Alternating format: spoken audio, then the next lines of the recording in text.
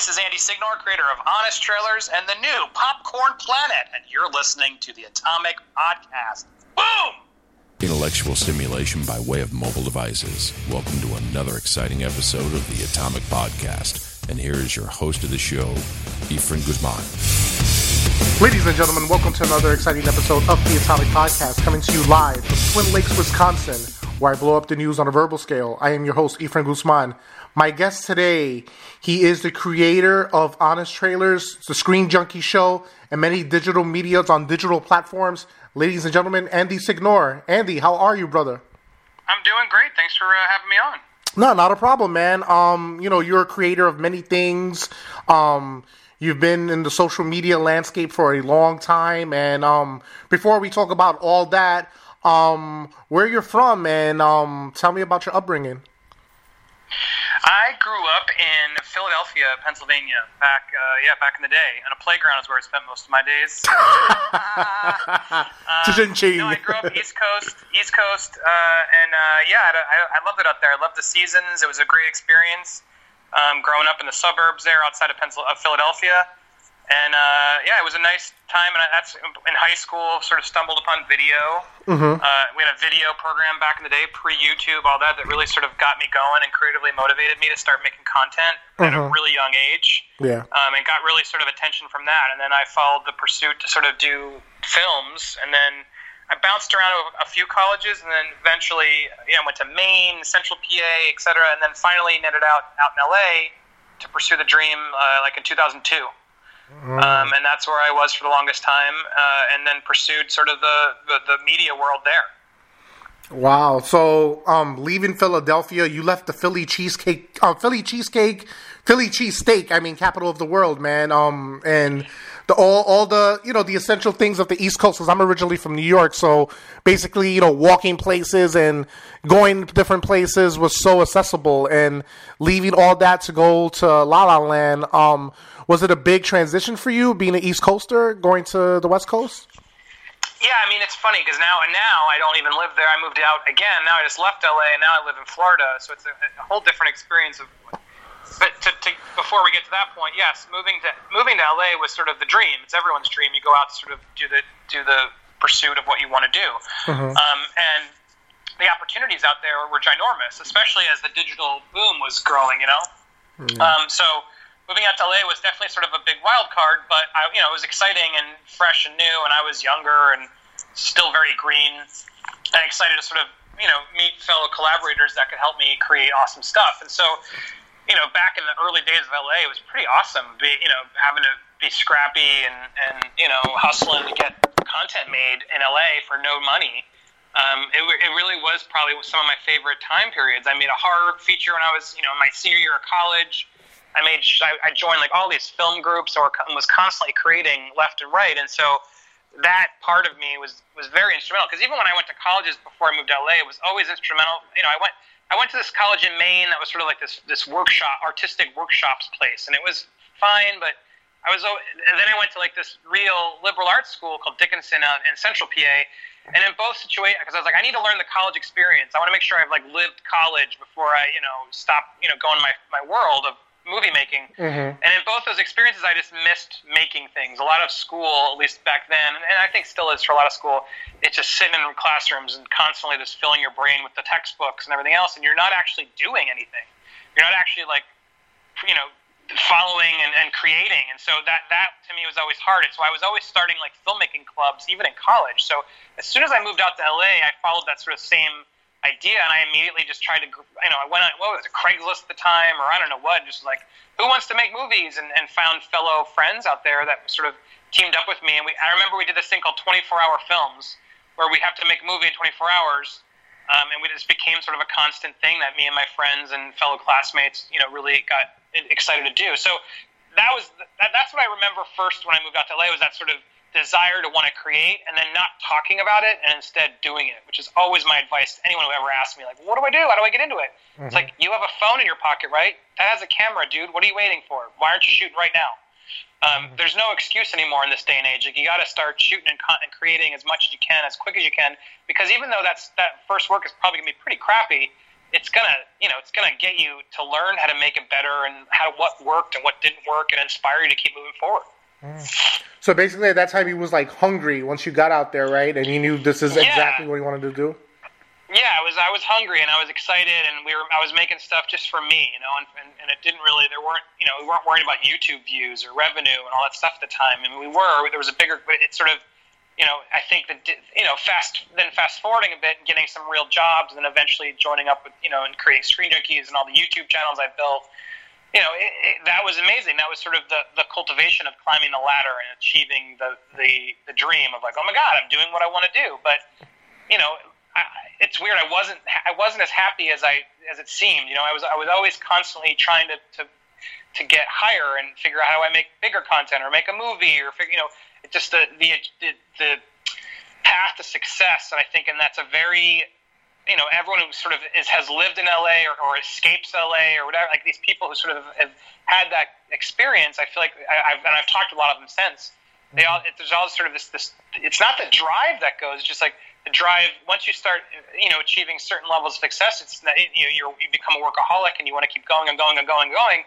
And I think that ultimately was a distraction that sort of distracted me from what really mattered and what was what made me happy, which was back in the day was just being scrappy and hustling and making the stuff that I wanted to make. And having the opportunity to just be creative the way I wanted to be creative and not to please others and to impress others and make views and get attention and have to get likes and upvotes and all that stuff. I think that's really the long-term lesson I learned after starting scrappy and then growing to the top and then now having to restart again and be scrappy again. Like, it's actually invigorating, it's exciting, and I'm meeting other people again. And I realize I've been here before. I loved it here. This was a good place to be. Like, it does.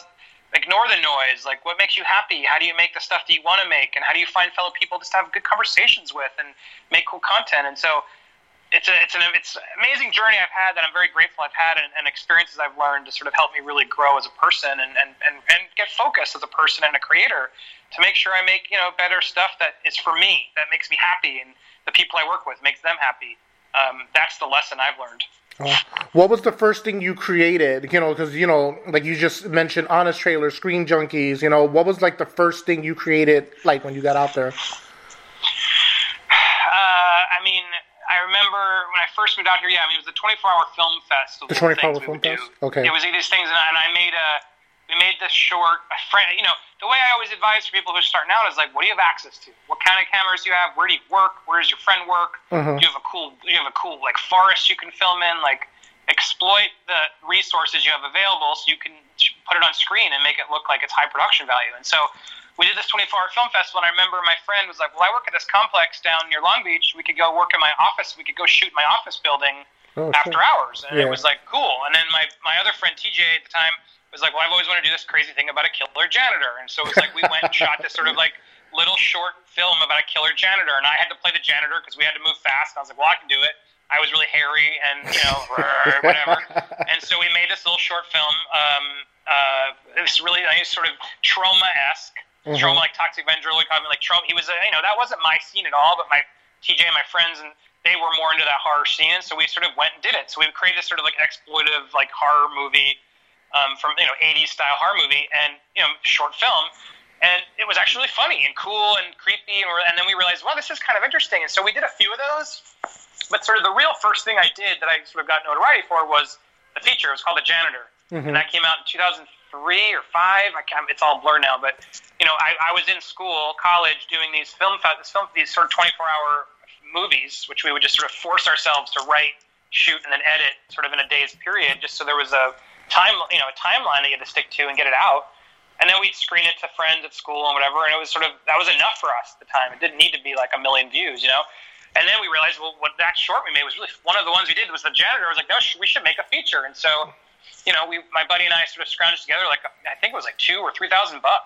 Wow. And we shot on digital video and made this feature-length horror movie. And we got Lloyd Kaufman from Trauma to be in it. We got Judah Friedlander, who ended up being in 30 Rock. Wow. Some other friends, just to make a couple cameos. It was it's a terrible movie. Don't get me wrong. I'm not, but at the same time, it was so much fun. Like, anyone who was involved in that movie had a blast making that movie because we didn't give a shit. We just did what we wanted. We were, spraying blood everywhere. It was just a really fun time. And, it's looking back now, it's kind of a gross, ridiculous movie. But, I'm so impressed and proud of what we pulled off, and we got it distributed. It was like before DVDs and, Tower Records was destroyed, like, the janitor was on the shelves of Tower Records, and it was like in, in Rue Morgue and Fangoria magazine, full-page ads. Like, we had a horror movie that was distributed out in the world. Like, that was an immense achievement. We were very proud of that. It was so cool. It didn't do that hugely, but in that little horror community, it was good. And we had some, someone at Chud at the time. Chud.com was a popular, it was like, this is reminiscent of like Peter Jackson and Sam Raimi's early work. Like, it's really fun. Like, so that we were, that was sort of the first sort of taste of success and sort of like the opportunities. And so I think that was the real first thing that was made that I, that created, that I think sort of got sort of the, moved me to another level to realize, okay, now what can we do next? Like, what's the next big thing? So after that, and like getting people to work on your project is amazing, man. Like, how did you approach Lloyd Kaufman and Judah to come aboard? TJ knew TJ was the horror guy, so he helped a lot of that. He got Lloyd and knew Lloyd, and then he showed up. Okay. And then TJ had worked some stuff with Judah, like shot for him at clubs before he was famous, and sort of owed him a favor, and so he got both of those connections actually. My whole thing was just like I was getting the bars and like how do I get the locations and the sorority house we needed to film in and all this stuff. Like I was out trying to get the movie, the locations and sort of the stuff together and pull as many favors. That was always I noticed was one of my skill sets was just like once we figured out what we needed, I was very good at like morphing the creative to not lose the goal of what it is, but to figure out how do we get it made. Because like the next big chapter in my life of sort of success was this one, a short I did called United 300, which won me an MTV Movie Award in 2007, which was a crazy experience. I was on the show. I got a golden popcorn. Samuel L. Jackson himself handed it to me. It was live across the world. That was an amazingly crazy experience, and I made it with a friend, my buddy Daniel, and some other friends. And that one cost us nothing. We did that for so cheap, and I needed to get to prove sort of how the scrappy nature of my early days of what I would always have to do is we needed to shoot that on an airplane. Like, how the hell are we going to shoot on an airplane? And so I did the due diligence, and I found the people, and I hit the pavement, and I begged, and I borrowed, and whatever I had to do to sort of get them to do it. And we found this place called Air Hollywood in LA, and got this immensely cheap rate to be able to shoot, for I think we had 2 hours or something on this plane, and I had two crew. I was leading a crew, and then I had another guy lead a second unit crew, and I was in this small fuselage set. I was like, gotta go. How do we make sure we get all we needed to do to make this sort of 5-6 minute short? That ended up being really successful and got me a lot of attention, and got that award, and then got me repped. And that really was sort of the next big thing as the digital wave was growing, of sort of showing, okay, instead of going features, let me try and lean into digital. And so that led to several other successful digital experiences and jobs that I had. That ultimately cultivated in me getting the job, in creating Screen Junkies stuff. Yeah. So, like, Screen Junkies at that time was your baby, and like all this, offset different other content came from Screen Junkies. So, like, how did you initiate that? Like, how did that come about? Well, I didn't own Screen Junkies. Screen Junkies was a website.com, and it was cool. It was like an irreverent, sort of edgy, we don't give a shit brand. And so, but it wasn't hugely popular. It was fine. There were some good writers on it. It was doing itself, but there was no video content. There was no sort of brand identity that was like known everywhere. And so, Honest Trailers was really the thing that I think, blew up Screen Junkies, of course. And then, the history of Screen Junkies was, I was working it was called Break at the time, Break.com, Break Media. They owned Screen Junkies. They merged and later became Defy. But I was sort of, rising the ranks at Break, and it was sort of, there was a guy ahead of me. I don't want to speak ill will, but there was a guy ahead of me who was sort of tasked with sort of creating things, but he did not want to be there. He wanted to be a showrunner on a show, and he ended up doing that. Good for him.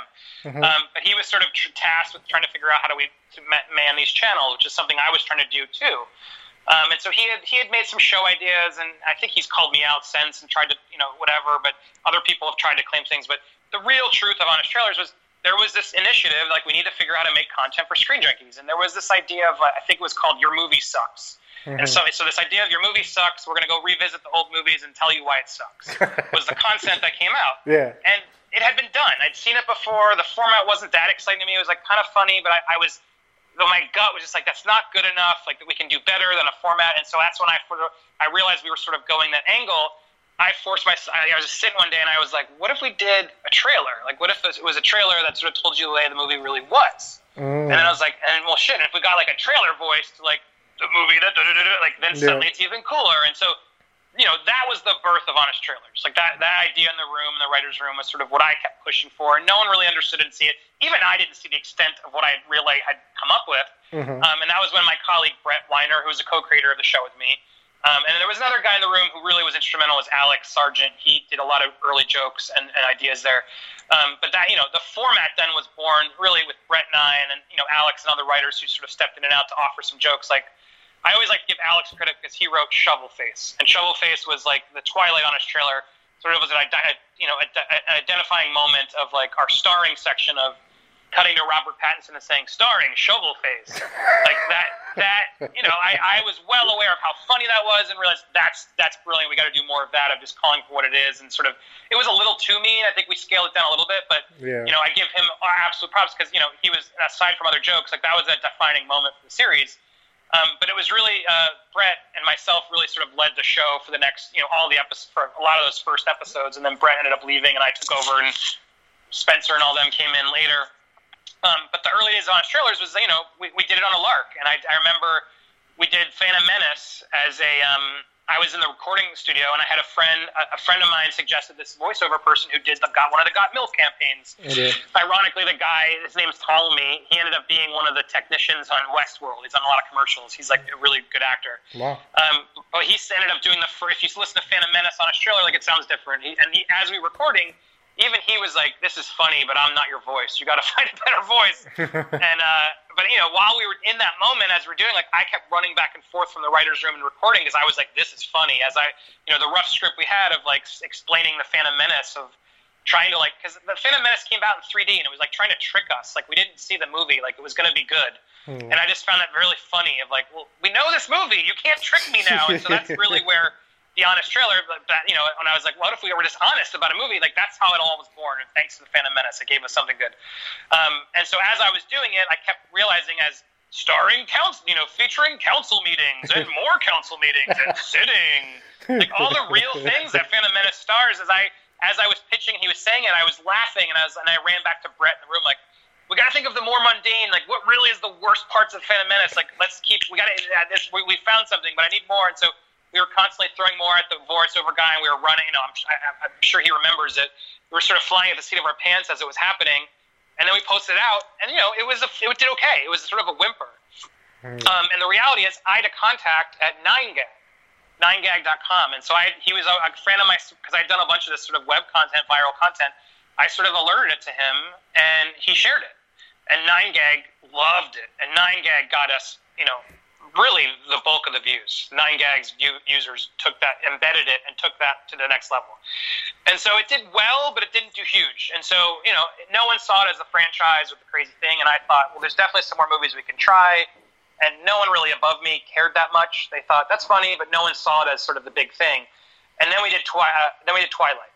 And so Twilight was the next one we followed up, and it was like a couple months later. They weren't weekly then. They took a while to make back in the early days because it was me or Brett pretty much doing all the work and editing it ourselves, and we needed about a week or two to do, and it took us a longer time back then because we had other jobs that we had to do at the time. We weren't just focused on Screen Junkies. Anyway, long story short, I'm giving you the history of the Honest Trailer, but Twilight was really where it took to the next level. We quickly, Shovel Face was born, and we quickly realized, okay, we can do this for other movies. And then, 9gag shared it again. And then 9gag got us even more views, and then suddenly we got 1 million views on that one. Wow. And then we're like, well, let's do Titanic. And then Titanic was sort of a test. Like, Titanic's a pretty good movie, actually, but there's a lot you can make fun of, so let's see if we can do it. And then we did Titanic, and 9gag shared it again. And suddenly now 3 in a row, Titanic got another 1 million views. Meanwhile, Phantom Menace was still not performing as well. Phantom Menace ended up becoming, a higher grosser just because of the success of the other ones. But I remember Brett and I always sort of looking at, and Dan even, we always look at Phantom Menace as sort of that stepchild of like, well, that'll never do as well. And then at a certain point, we became really successful, and Phantom Menace finally crossed the 1 million threshold. We're like, we did it! Finally, every episode has 1 million views. Oh, wow. But it wasn't really until we did Dark Knight where I realized we had a show. And I remember Brett sharing this thought too. But like, Dark Knight was really the turning point, because Brett, he was like, I don't want to do the Dark Knight. The Dark Knight's perfect. What are we gonna say?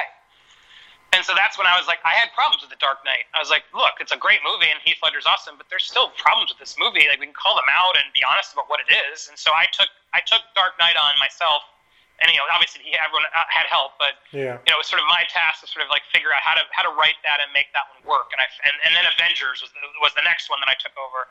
And I remember figuring out that earpiece gag that really got us a lot of attention. Of like, they're all talking to each other with their earpieces, and then of course in later movies they solved the problem, but. It's sort of like we nitpicked a little bit on the movies that were fun, that we liked, that we even admitted we liked.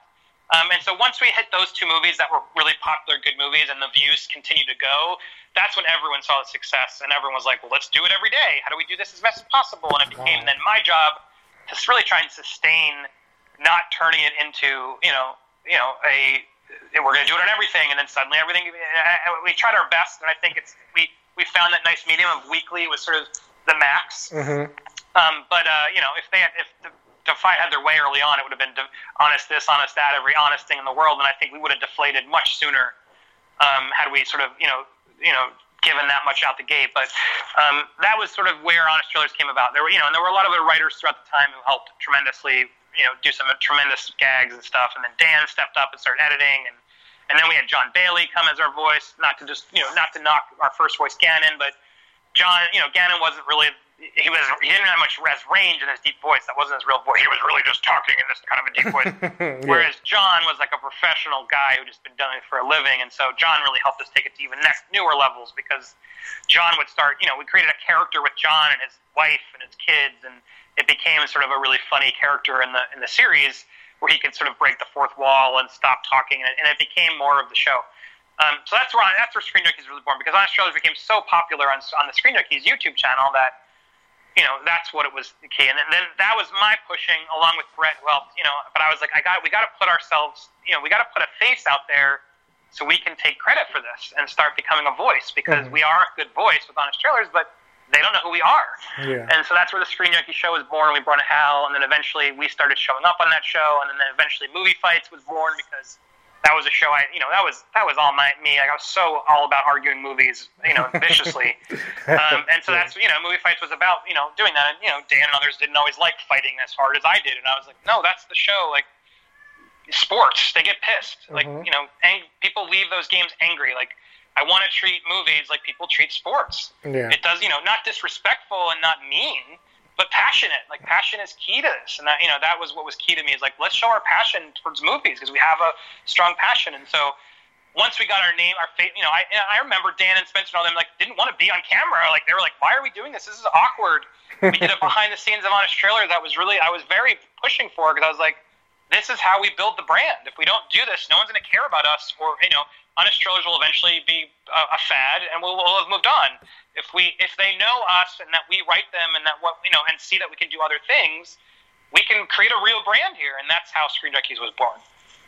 Wow, that's amazing, and to this day it's still going on. And so go back to Honest Trailers. Do you have a particular favorite one of the Honest Trailers you've done? You participated in? I mean, everyone asks that, and I've been not to diss your question, but I kind of am dissing your question. It's like I don't know. I don't care anymore. I mean, like.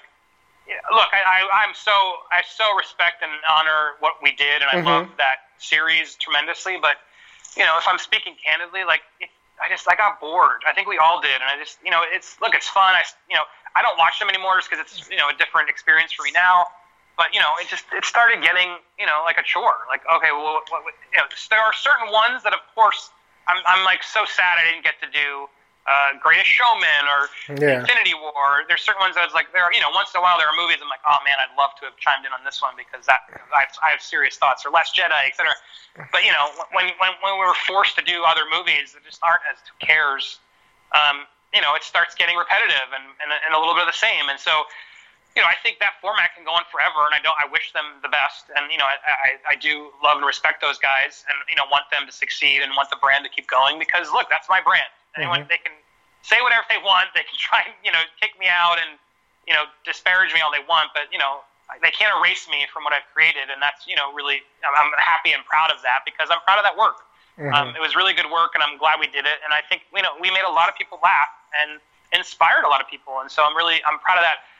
So to say best episode, I mean, it's all such a blur. I mean, the coolest honor was talking Ryan Reynolds into doing Deadpool. Like, I don't think we'll ever, it'll ever beat that. It's like, and even when he came back again, which was cool, that first time was sort of like, holy crap, that was the dream always, was how do we get someone to do their own honest trailer? Yeah. And to get someone like Ryan Reynolds, not only come and do it, but let us write for Deadpool, who is like his baby. It's like, how do you beat that? You can't. I always knew that was it. We're never going to top this one. This is the best one we're ever going to do. And it's for the fact of securing him and making that to be the surprise, and him being such a fan. To me, that's just the pinnacle of how of the success of the show. Can you talk about how did you get Ryan Reynolds to do it? How did you get him? Yeah, I mean, I remember watching that with Spencer, and we saw the movie, and after the movie, I was like, I don't know how to do this. That movie literally was an honest trailer as a movie. Yeah. I was like, the opening scene, everything, I was like, and I wasn't hating on it. I was just like, that was brilliant. I'm like, why didn't we make that movie before they did? Yeah. It's just like, they, kudos. They did a brilliant job, and it was like, I just felt like I don't know what we would do. There's sort of the tone and edginess, reverence of us is there all through that whole movie. And it had heart, and it was smart and funny, and he was great. So I just remember after we left, I was like, there's no way to do this unless he does it. Like, I just don't know how we pull this off unless he can do it. So, and Spencer agreed, and I sort of went to figure out, well, how can I do that? And so I started planting the seed on Twitter. And I just thought, well, I'll use our audience to sort of pepper him and see if it gets his attention, because maybe he'll do it. Maybe he'll see the sort of brilliance, because their marketing was so good.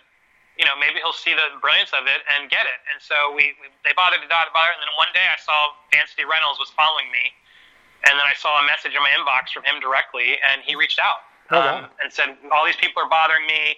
What the hell? In a funny way of just like, what are you guys thinking about? Just so you know, I don't. He had trepidations. He didn't really understand it. And then I wrote back and sort of pitched our plan, and then even some pages, and then he was immediately in. He's like, oh my God, okay, this is great.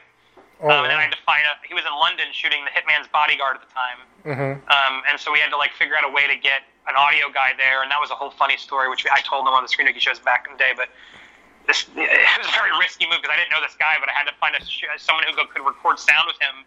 And this guy, a fan of ours, ended up not knowing, and then I'm like, all right, so you've passed all my tests, I've vetted you, I've done a background check on you, you're clean, you're good to go, but here's the reality, you're going to record Ryan Reynolds on set tomorrow, and the guy's like, oh my God, what? It was crazy. And the guy was awesome, and I was so grateful. He was such a pro, and Ryan even said, oh my God, that guy was so great. Thanks for hooking it up. So I was like, whew. But yeah, they ended up recording in his car or something and outside the set to have good audio. And it was amazing. He sent the audio, and then, he became a fan and stayed in touch. And, it's great to hear he loved it. He always said he liked it, and then he came back for Logan, and then I heard he came back again to do Deadpool 2 for them. So, look, I mean, I was very grateful and proud we could help that movie and help him and make something really fun. But the way we got it was because Ryan's a genius. He knows the game. He knows how to play the game. He knows what's funny, and he knows when to let someone else take over. And which he did. He let us sort of keep our voice. And he challenged a few things that were totally fair, and we took. Yeah. But pretty much he let you guys do what you needed to do, basically, right? No, it's like you want to work with people who are nice. Yeah. So now I totally get why he's, how he's managed to get through the Green Lanterns and the RIPDs, is because clearly people like working with him. He's a really good dude. Yeah. Oh man, that's awesome, man. That's awesome. And then he continued with Logan and Deadpool 2. That's even better, So he never forgot. Yeah, no, the Logan one was amazing, because I remember we were trying to do Logan, we were having the toughest time, and I remember being in the room like, what if we just wrote a page just to pitch to Ryan? I was like, I'll email it to him, but let's write the page, and then Spencer, we did some notes, then Spencer took a draft, and I took it, and we did it. We went through the edit process, made sure we liked it, and I was like, all right, this is pretty good. I'll send it to him. I emailed it to him, and literally 4 minutes later, I get an email back with the recording that he did on his phone. Wow. I was like, oh my God, that's so cool. Oh shit. Because he read it, he was like, this is funny. Yep, done. Here it is. Yeah. Let me know if you need anything else. He was just that. He was because it was like that was to me. That to me was how you bring him back. Yeah. Like, I don't know if I would have brought him back for Deadpool 2. I mean, I don't know what I would have done, and I don't want to judge what they did because I didn't see it. Maybe they did do something brilliant with it. I don't know, but coming back to Deadpool 2 is almost sort of expected. Him coming in for Logan, or if he came in for Infinity War, like that's how I would have played that card. Wow, the unexpected drop in, versus sort of the obvious drop in. Yeah. And so the Logan one I'm proud of. I got to get that in before I left before I was out of there, because that was sort of a nice surprise I think for fans to sort of have him chime in at the end and do what he did. Yeah. It's amazing that there's so many things you definitely should be proud of contributing your part in the whole Screen Junkies realm and whatnot, and you pretty much left after that, and now you're doing your own thing right now. Elaborate on what are you doing now? Yeah, well, the last year has been rough. I mean, obviously there's an elephant in the room, which I don't want to just not address it. Like, I'm in the middle of a lawsuit due to things that, are complicated to talk about right now. Mm-hmm. And I cannot wait to talk about it. It's just what I want to make clear. Like, there's absolutely things I want to talk about and things I want to show and share and address. I just can't do that right now out of the respect of my lawyers because I'm in the middle of a lawsuit. And there are complications to what happened that nobody really knows the full story of, and I want to do it the right way in a court of law, not in social media. Mm-hmm. And so that's what I'm. It took a while, and I'm not gonna lie, the last year has been brutal, it changed me in a way to really force me to face some things of my own. Things I did in my life I'm not proud of. Mm-hmm. It is public, and I can say there was infidelity in my marriage. That's not cool, and I'm not. I live with that. It's like and. Trolls and people online, they can't faze me anymore based off, the real hurt and empathy that I have now towards what I caused to that, in that situation. So, yeah. I'm living a new life now with new eyes in a way, and really trying to make sure I'm focused on being a better person just in general and for my son. And so that's really where I'm at right now. And I'm really grateful for the people I've met here in Florida and my family and my close friends who reached out and didn't just kick me while I'm down or just immediately quick to judge. There were people who reached out to make sure I was okay and make sure what was happening, what was real and what was not real. And those are the conversations that were important and mattered to me and kept me going and kept me motivated. Now a year later, I'm just grateful to have my voice back. It was really hard to just be stripped of my voice because, it wasn't all true. And it's everyone deserves the chance to be heard. I firmly believe that, and it's everyone has the right to sort of make sure the truth is told. And so that I'm working on, and now that that's sort of out in the open and I can sort of at least address that as best I'm able to at this time, and will later, it was time for me to get back out and start working again. And, I've been out of work based off, certain allegations that aren't the case. And I want to make it clear that what you've read about me isn't all true. And, I'm not the monster that people are painting me out to be. And that's important for me to come out, to start getting out there again and stand proud and tall and address that. And while I can't say everything I want to say, and I know there's people that are going to be mad at me, and that's their right. Yeah. But I wanted to get back to work and start building another new catalog, just to be creative again and do what I want and get back to being, like we talked in the beginning of this conversation, getting back to being scrappy and hustling to get work out there and being happy and finding fellow people who just want to make videos and don't. It's not about fame for them. They're not even on Twitter. I love that about them. They don't give a crap about that stuff. And I'm going to be there to help monitor and make sure they don't lose their head if it does get big, and keep it focused on what matters, So now I'm excited because we launched a new channel. It's called Popcorn Planet. And it's sort of, it's lower rent and whatnot, but it's just an opportunity for us to just get back out and do what we want to do. And I have a new sort of show called Nerd Wars that feels sort of just like, what I've always wanted to do. And Movie Fights was, had its own sort of style, but I was doing versions of Movie Fights when I was 7. I played this game called Who's the Best, where I would pull out these action figures and have my family and friends debate Woody Woodpecker versus George Jetson. My family can attest to this. That's been me since I was a kid. Yeah. And so that was always what I wanted to do.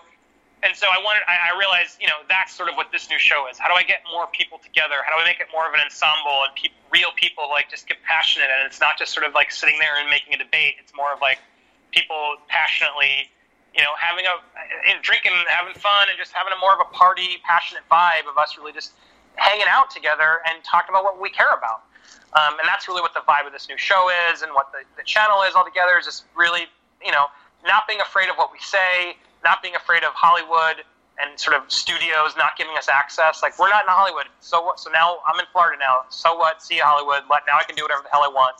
Say whatever I want about your movies, not worry about Disney and everything else, or getting access to the junkets, or will Disney give us this time, or, well, we didn't promote that, so now we can't get on the red carpet for this. Like, it's a whole game that you have to play to be in that world that I'm over it. It's like, I pay to see my movies now, and they do too, and we have opinions, and that's what this channel's about. How do we have fun and be real and have a good time again, and not worry about the views as much? Hopefully we'll get views, and hopefully we'll get there, but, so we can sustain it and get some funds to sort of keep to get the gear better and keep it going. But, right now it's about having fun, doing what we love, and, saying what we want to say. Yeah. Like you said, you're getting back pretty much to grassroots. Is it harder doing this the second time around, or is it a little bit more easier? It depends. From a view standpoint, our views suck. I'm not an idiot, but the views suck everywhere. Like, when I started this, I really didn't go back to rewatch my old the old Screen Junkies, the new Screen Junkies content. Mm-hmm. I want them to do their own thing, and I don't want to be fazed by that. Mm-hmm. But I did go look at the views, just because I wanted to see how I do compare the competitors out there and people we were competing with then. Like, I went to go look at views, and look, views are down everywhere. Like, their views are down a lot. A lot of channels are down a lot. The YouTube algorithm and the ad apocalypse, it's crushing creators, and people are leaving YouTube for Twitch and Facebook and other places because YouTube doesn't seem to care anymore. There's really no way to promote it on YouTube or even know if it's been properly promoted on YouTube. It's like I do have an old channel that I outfitted that had 80,000 subscribers, and I'll post a video and get 300 views in the first day, and it's like, that's low. It's low, I'm aware, but I'm also realizing, I don't even think those subscribers were alerted. So it's like, how do you really know? So to answer, is it more difficult? Absolutely. The climate has changed tremendously. Back, years ago, there were ways to sort of learn the algorithm and make sure the good content could rise. But now there's so much content and so much competition, and YouTube is promoting their own things of what they want to promote, so the rest of them don't really get there. So I would say from a, gaining views standpoint, it's definitely harder. From a creating standpoint, it's easier in a way because I don't care as much. It's doing it for fun. There's no pressure of having to deliver a certain amount of minutes or shows per week. I have access to film in movie theaters and bars when I want to. You can't get that kind of access in LA. They charge you up the butt. So from a creative standpoint, it's easier and funner in a way. From a views and monetary standpoint, it's definitely rougher. But I'm not doing it for that this time. I'm doing it just for me, for fun. I hope we'll get there. I am next week. When are you releasing this? I can reveal this if you're not going to release this till next week. Probably till next week. Yeah. Yeah. So I can announce we would have announced on Wednesday. I am launching a Patreon. To help to sort of gather some funds, because even if we can get a few $100 a month, like, that helps tremendously, because I can put that money towards a new Zoom recorder or a camera at some point after a couple months, or mics. Like, that stuff's important now as I'm starting over. And so I hope, the supporters out there who believe in sort of me, and like what I did in the past, and hopefully believe in, second chances and starting over, can see the prospect of, okay, I want to see what this guy can do, and invest in us to sort of, keep giving them some content. We have some fun tiers, and stuff. And so I'm excited about that opportunity. To get some of my fans who've been asking for ways to help support, to not just take their money, but give them something in return. Yeah. Is that like the hard part now? Like getting people to know that you're back. If people don't know that you're back, or is like getting yourself out there. Yeah, I'm not pushing as hard as I used to. Back in the day, I'd hustle way more for the views. Mm-hmm. But I'm fully aware that there's the idea of me is a little toxic right now online, and I'm aware of that. Yeah. It is what it is. Like, I don't agree with it altogether. And I want my story to be heard before I combat that really publicly as hard. But I am vocal on Twitter when someone comes and says, "Hey, you rapists!" Like, I call them out. I'm like, that's actually not the case, and learn your facts, and that's not true. Yeah. Like, I'm not gonna, start doing diatribes, out of nowhere, but I'm gonna respond to people who are defaming me and saying things that aren't true. Yeah. But right now there's definitely a vibe of, I think, I've heard it. Fans have reached out and they're like, well, I can't support you publicly, it's just not okay right now. And that makes me sad, because I'm just like, well, why? Why is anyone, everyone should have the right to like who they want. Mm-hmm. Everyone has the right to sort of, assume that they've been through enough. I like what he does. He's clearly learned. I'm going to go check out what he's doing. Like, that's their right. People have the right to subscribe or not subscribe. It's now their choice. Yeah. And the people who don't want to subscribe to me, more power to you. That's your right. But this idea of sort of, you can't publicly talk about me or support me, that one's bugging me a little bit, of just like, watching certain people not have the balls to sort of come out and be like, look, this guy did a lot for me. I want to, I'm gonna, I've talked. I'm gonna reach out to him and see if he's really learned or a jerk. I hope more people will start having the gall to reach out and actually converse with me, versus be afraid of me or afraid to talk about it. Because I'm here, I'm ready to talk. I'm here out talk as much as I'm able. And I'm not afraid anymore. I'm not afraid of the truth, and I'm not afraid of real investigation. In this trial, all that stuff to me is important to really get to the real heart of it all. Yeah. Did you lose more friends, or you lost more associates, you think, or both the same? Dude, I'm not gonna. I don't lie anymore. I really don't. I lied in my previous life to my wife, and that's a regret that I hope at some point to make some real content that addresses that, where I can really help others, because I've privately talked to so many people who are cheating on their wives, who are like, I don't know what to do. And those conversations now mean more to me than anything, to be able to offer real advice and hopefully save a marriage, or, the kind of pain that I caused. Like, that kind of stuff is crucial for me right now to help others, And so, I lost a lot of stuff, but I refuse to lie. I went off a tangent. I refuse to lie anymore about it. What was your question, though? What did you ask me? You said, did I lose more friends or associates? Yeah, the truth is I lost everything, man. Like, everything's gone. Like, I can't get work. Really, I can't get work because of the specific claim, which there was one, that I was abusing coworkers and raped somebody and threatened to fire somebody. That all came from one person. Is the reality of my the accusations, and that was untrue. It's wholeheartedly 100,000,000% untrue. And that, though, I've been told by employers, like, that's what's keeping me unemployed and what's keeping people worried about me. Wow. And so that's why I'm suing, because that's not cool, and I'm not going to let my family and son and friends and people see that anymore. I've had friends who've known the truth for a while, and they've been dying for me to come forward and say the truth so they can share it too. And I look forward to that coming out for most people. But I got to respect the legal process and my lawyer. I got to follow her lead. She's fantastic. And I'm looking forward to my day in court. But the reality is, I lost everything, man. Like, the way it was, as my lawsuit says, the way it was all sort of put out there, and everyone just defamed me, and called me out, and as if everything was true. Like, that was bad. That was bad. It didn't help me at all, and it was unfair. And a lot of those people didn't reach out. Again, I'm going to be honest. Like, a lot of people I would have expected at least would have owed me a call or a text. Did nothing that morning. Did nothing that morning and just took it all for what it was. And I don't know if that was defy pushing. I'm still trying to figure all that out. Yeah. But didn't reach out once, and to me, that's lame. That's really not cool, given all that we've been through. And I've learned. Look, again, I don't even need to judge them. This is a dangerous road. I want to be careful, because I don't really have ill will to any of those guys, and I don't want to. But look, all I'm going to say is, moving forward, I've now learned, and I may not have been this way then, but I am this way now. Like, if I see someone's house burning, whether they set it on fire or not, I'm going to go help them put it out. I'm going to go help them put it out, and I'm going to make sure they're okay, instead of just, throw more gasoline on it. It's like, that's the reality of, we're all human. We've all made mistakes. We all have our struggles. We all are dealing with stuff that needs to be talked about. And that's the reality for me right now, is especially to my close friends, I'm closer to people now than ever. And I think that the journey I've been on helped me get there, and I'm grateful for it in a way. But the reality is, I lost a lot of friends and a lot of colleagues, and I'm still having trouble getting work. Now, that said, I'm starting over here in Florida, and I've made new friends and people that really matter to me. And I've had old friends that have helped me tremendously. So I'm making ends meet the best I can. I'm working my butt off, and I'm going to keep doing that to make the friendships now that really will matter, I hope, in the long term for the rest of my my days. Yeah. Was Florida also like a change, like a new beginning for you? Like moving to Florida, like was it also a different start? Yeah, I mean, absolutely.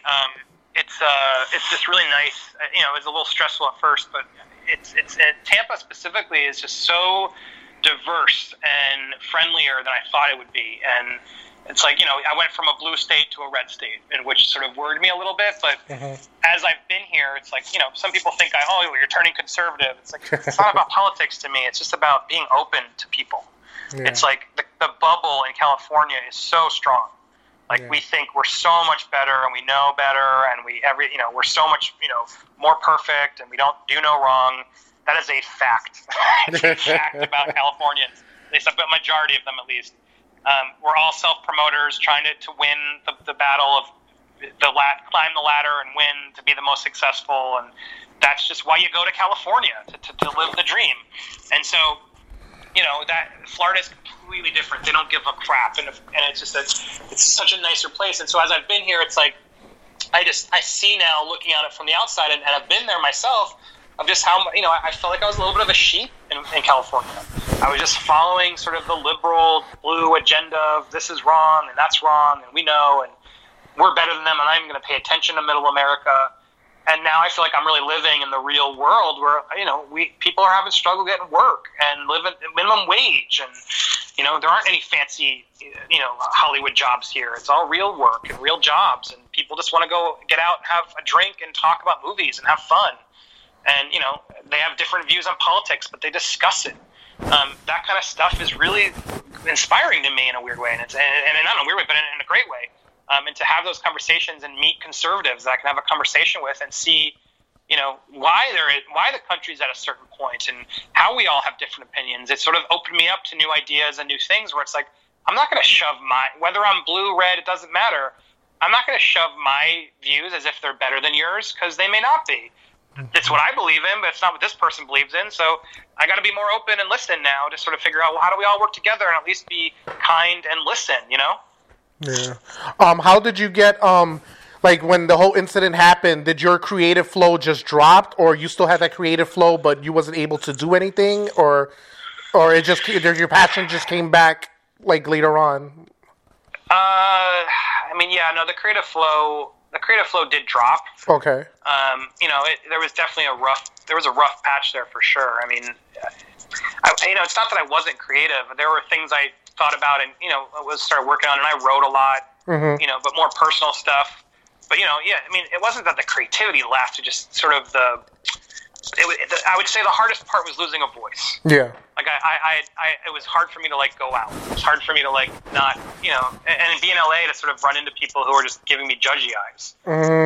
It's like that living in the shame of sort of and the misunderstanding, and that was really where it was the roughest part of just sort of like, you know, knowing, you know, again, because I can't say much about sort of what's going on, but I've said and I can admit, like, I cheated on my wife, and that's really the worst part of all of this, without a doubt. And it's like just knowing I did that, and knowing, you know, people knew I did that to her, and, you know, people at my kid's school and all that stuff like that. Living in that is a hell I wouldn't wish on my worst enemy. Wow. You know, people don't, you know, I'm not trying to say, I want to be careful what I say, but it's like, I watch a lot of people and this sort of the movements and everything, and yes, Bill Cosby is a monster. I do believe it. Harvey Weinstein is a monster. I do believe there's enough evidence to me to think these guys have done some pretty bad things that we should be addressed. At the same time, like, weirdly enough, I don't want to kick those guys any further. Those guys are in terrible places right now in prisons of their own that I don't think people really understand. And it's like, I don't support them at all, but I'd rather say nothing to them. You know, do it. But, you know, the problem is, like, you know, there's other people that I feel like, you know, whatever, in this, you know, the Chris Hardwick of the world and James Gunn's. It's like, it's just getting very complicated right now in this environment, and it's conversations that need to be had. But the problem is, it's less conversations these days. It's more arguing and yelling and judgment, and you're an idiot, you're wrong, and you're gross, and go to hell, and you should die. Like, that's not helpful for anybody. Like, that's not like what we should be doing as humans.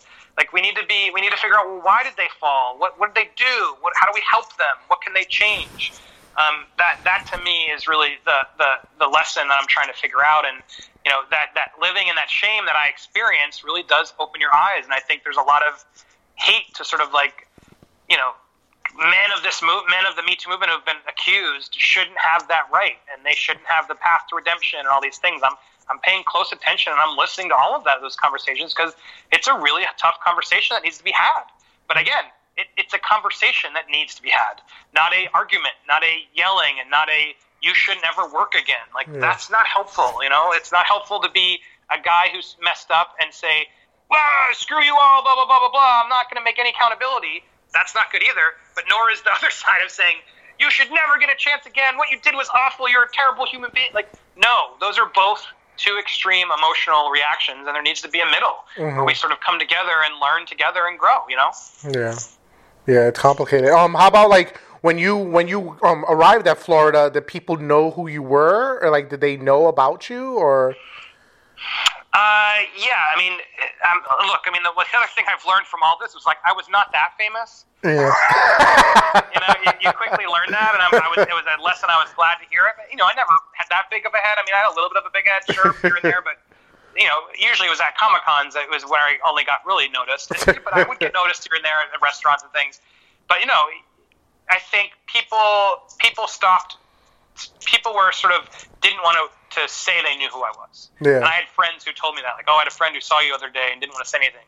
So, like, I knew that was happening, and so that was more of what I said, living in the shame in the eyes. Like, it's harder when you're a public person because, you think they're all looking at you. Or are they looking at you? Did that person notice me? What do I do? I should just leave. That, that's the hardest part for people, and I want to make sure, in any sort of instance, like, I want to make sure I'm there for people who are stuck in that place to, like, find the light and find the way to heal and grow and learn so you can feel confident to stand up and go outside again, because that's a really hard place to be in. And I think it's not even just about people who've been shamed or whatever. It's depression. It's a lot of issues we deal with. It's loneliness. It's people who've lost loved ones. It's people who've been dumped.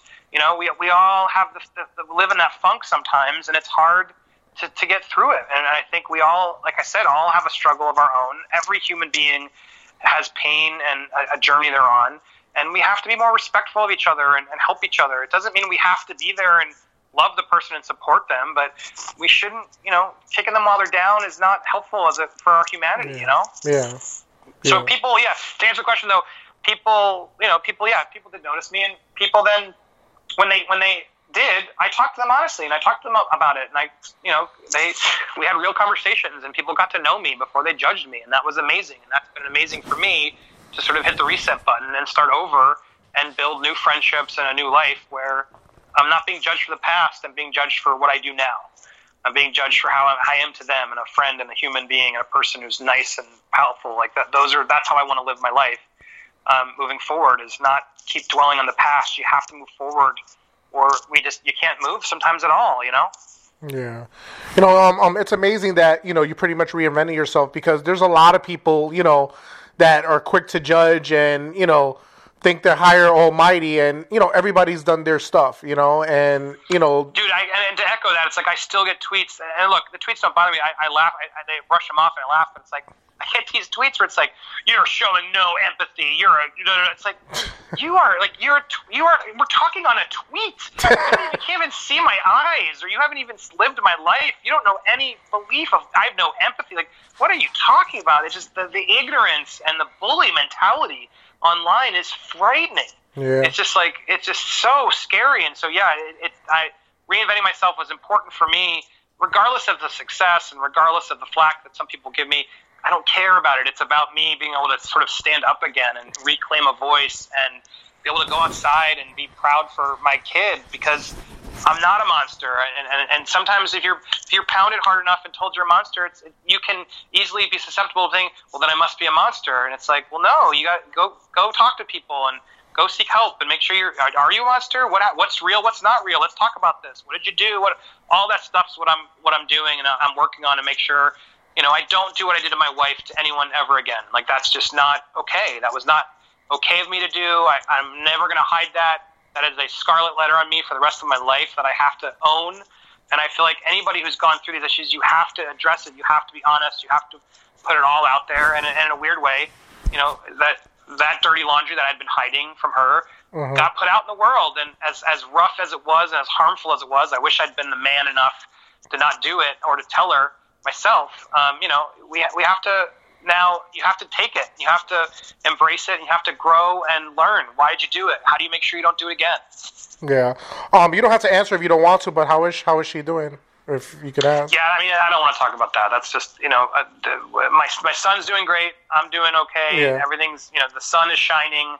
The clouds in Florida are inspiring me every day. Life is moving on as it needs to, and I'm there to support my family as I need to, and will always do, because I'm never going to be a deadbeat. That's just not okay in my language, in my lifestyle. That's just not a way to live. My son is my everything, and I'm here. Everything I do moving forward is for him. It's making sure he's proud of me, and he's okay, and he's living a nice, strong, healthy life too. Yeah, and you were talking about Twitter. Fans got Rosemary Tran out of Twitter for bullying, cyberbullying. So a lot of people left Twitter because of getting bullied and stuff like that. So it Twitter happens. Is a cesspool. Yeah, it happens to a lot of people. But you know what? It's like, I try not to just attack back. It's hard sometimes when people are being super ignorant, and there's a few moments I've had where some guy called me, trying to claim I'm a child molester, which is just that if someone's going to do that, I'm going to fight him hard. Yeah. That's just ridiculous. But my point is, I try to do more. I try to just be more positive to them. Are you okay? How are you doing? To the trolls, because it's there's just so much hate, and it's why? To me, the people who are throwing that much hate to Kelly, to that in that instance specifically, and there's so many online, they're doing it because they have their own issues and demons they're not addressing. They're doing it out of their own loneliness and depression that they don't really know they need to address. That's really what you learn as you've been there. It's bullying someone. It doesn't matter what they've done. Bullying someone is bullying someone. Yeah. And you can either choose to be the bully who's going to kick someone while they're down, or you can choose to be the person who's going to help them get up and make sure they get to the hospital. And it's that you're either one type or you're the person who just stands and watches and doesn't want to get involved. Yeah. No disrespect for that, but there's two other for the two extreme versions. I will now always choose to help that person up versus kick them while they're down, just because it's just not helpful, man. Yeah. Yeah. To go back Twitter is all about kicking you while you're down. Yeah, of course. It wouldn't be otherwise. Going back to Popcorn Planet, is there, for people who haven't seen it yet, is there not I'm not trying to compare, but it's a totally different realm from Honest Trailers and whatnot, right? It's a totally different format, totally different everything. Yeah, I mean, there's no Honest Trailers or version of that. I mean, look, movie content is movie content. Yes. It's not, movie fights wasn't the most original concept. People had argued movie topics before, but movie fights, so it's different in that it's not the same people. It's me. This is my channel now and my friends, a spotlight for me and my friends is sort of, and I say my real friends now and are real people. Yeah. It's a weird term to use, but we're not shills for the studio. We're not paid to be making this content. We're not, out there, as influencers. I sort of am, I guess you could still argue that I am, but not really anymore. I don't know. But, at the same time, it's these people are the real people out there. And at a certain point, maybe they become personalities and then they're not. I can't call them real people anymore. But in the interim right now, it's about how do we just go do it? My dream for this channel is to be able to take some of the shows I'm doing and go to other cities and show up to Atlanta or Boston or whatever and set up the camera and my mics in a bar and get real people at that bar to have a nerd war. That to me is an interesting, new, different format. And not making it so it's three fighters each prepared and whose arguments what. It's no, it's which, someone can come on the show and only know one topic and then they don't have to really engage and they can chime in. I like our new show.